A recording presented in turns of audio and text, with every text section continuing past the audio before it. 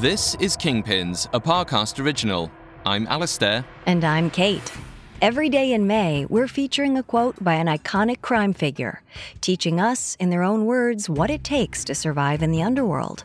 Today's quote is from hitman Jhon Jairo Popeye Velasquez of the Medellín drug cartel. Velasquez was Pablo Escobar's right-hand man throughout the 80s, until his arrest in 1989. Upon his release, Velasquez started a new life, leveraging his notoriety into a popular YouTube channel, book deals, and film roles.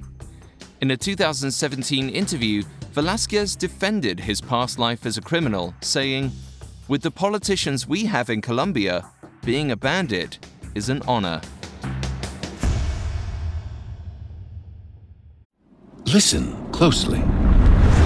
That's not just paint rolling on a wall. It's artistry. A master painter carefully applying Benjamin Moore Regal Select eggshell with deftly executed strokes.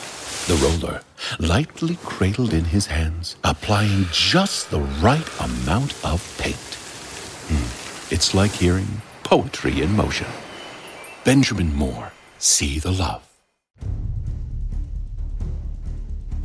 Velasquez delivered this incisive quote only a few years ago, but the government corruption he alludes to has a very long history, one that is deeply entwined with the rise of the cartels. In the mid-1990s, Colombia's then presidential candidate Ernesto Samper was accused of accepting $6 million from a drug cartel.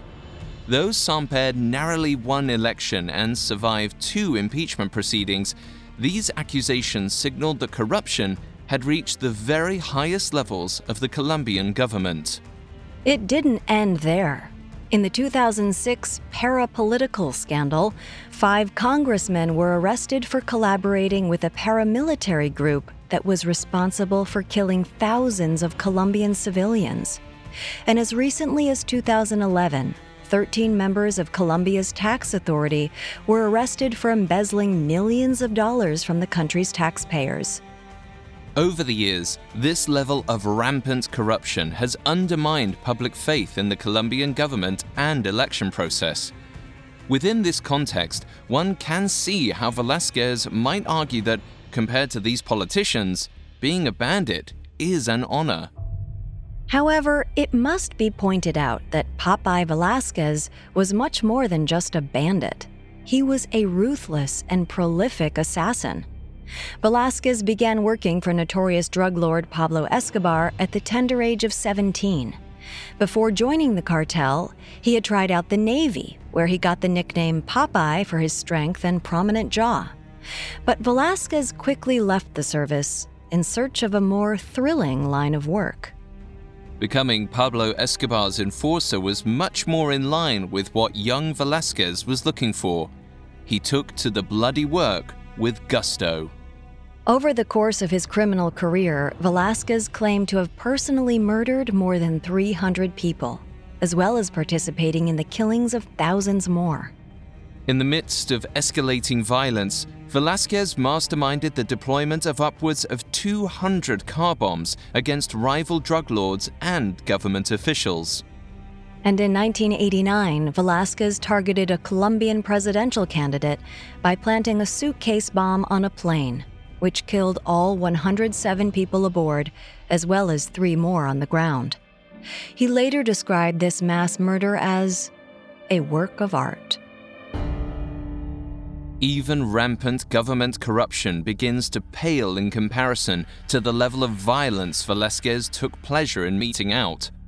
Presumably, Popeye would have happily continued on as a hitman indefinitely, but his exploits eventually caught up with him. In 1989, Velasquez was sentenced to 30 years in prison for drug trafficking, terrorism, and the murder of a Colombian presidential candidate. He only served 22 years before his release in 2014. With prison behind him, Velasquez publicly renounced his old ways and embarked on a new career as a kind of pundit and public figure. He launched a YouTube channel called Popeye Arrepentido, or Remorseful Popeye, in which he held court on various political issues affecting Colombia. The channel quickly racked up more than 1.2 million subscribers, and Velásquez parlayed the online popularity into 2 book deals and a movie about his life, which he directed and starred in. Popeye also gave private tours of Medellín, highlighting the sights of cartel escapades. Though Velásquez claimed to repent for his sins often and loudly, there is some evidence to suggest that his apology tour was more about attention and notoriety than contrition. In some videos Popeye posted, he visited the graves of people he murdered and described in vivid detail exactly how he killed them, perhaps as a way to relive his glory days. Also, Velásquez reacted poorly when people didn't accept his apology. For example, when the son of a man who died in that plane bombing refused to forgive him, Popeye called him a bad man with an evil heart. Ultimately, there's no way to know Popeye's true motivations. But whatever Velásquez was, he could certainly turn a phrase. For example, Popeye once said, "It is better to die of a bullet than of a disease in bed." Ironically, in February 2020, Velásquez passed away at age 57 from stomach cancer. It seems death is the great equalizer, the one thing that comes for us all, whether we're corrupt politicians or honorable bandits.